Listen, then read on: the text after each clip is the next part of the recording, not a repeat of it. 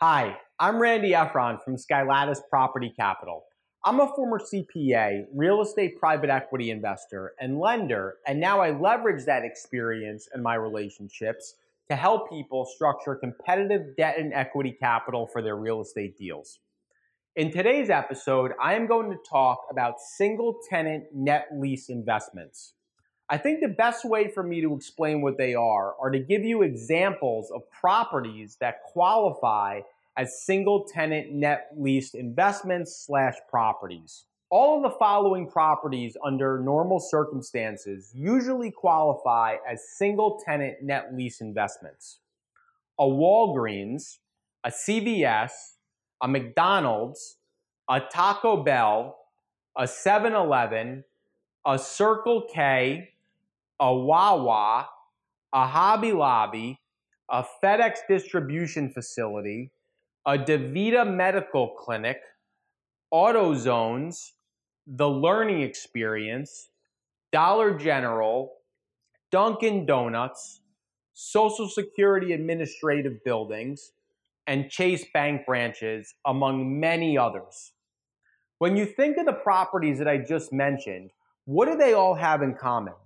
Well, the first thing that comes to mind for me is that all of the businesses are located in freestanding buildings rather than having to share walls with other tenants within a larger connected building. This characteristic of being in a single freestanding building is where the single tenant component of single tenant net lease comes from. All right, so now that we know the meaning of single tenant, let's move on to the meaning of net lease. What does net lease mean?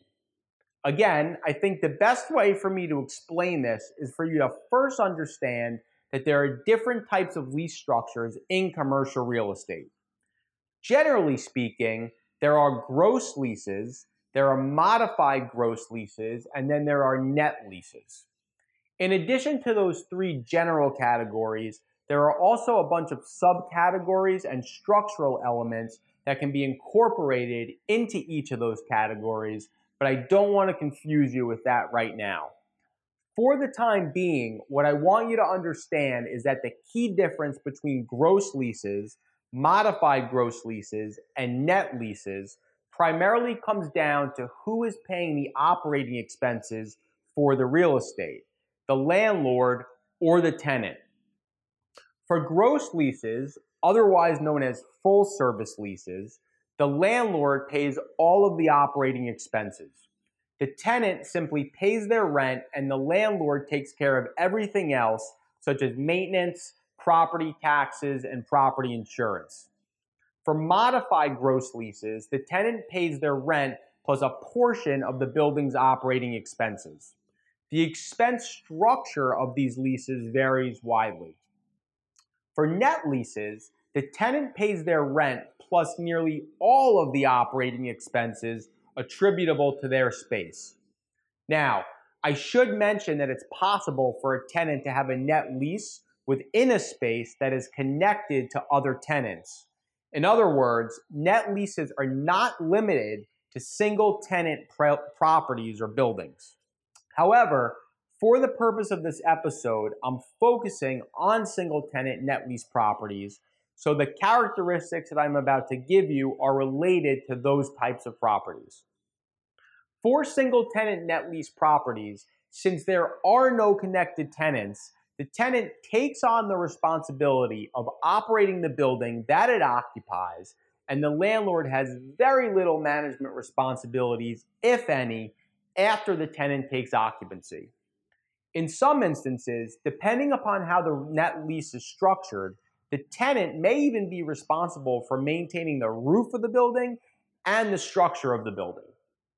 Since most single-tenant net lease properties, especially retail, are built or renovated in accordance with the tenant's plans, and those plans usually make it more difficult for the landlord to easily release the property to another tenant, the landlord usually requires that the tenant signs a long-term lease.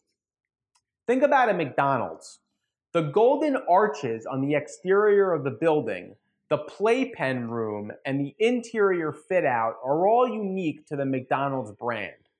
Therefore, if McDonald's left the property and the landlord needed to re-lease it, there would be a lot of redesign work that would need to be completed.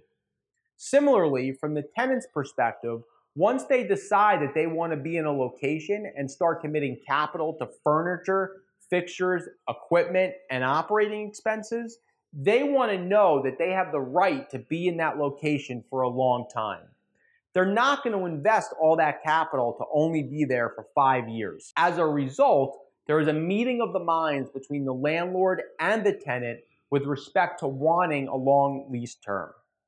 All right, now in order to prevent these episodes from getting too long, I'm going to pause here and continue talking about single tenant net lease properties in my next episode. Please click like, subscribe, or follow if you enjoy these episodes, or send me an email at randy.efron@skylattice.com if you have any questions or if you want to talk about debt or equity capital for your real estate deals.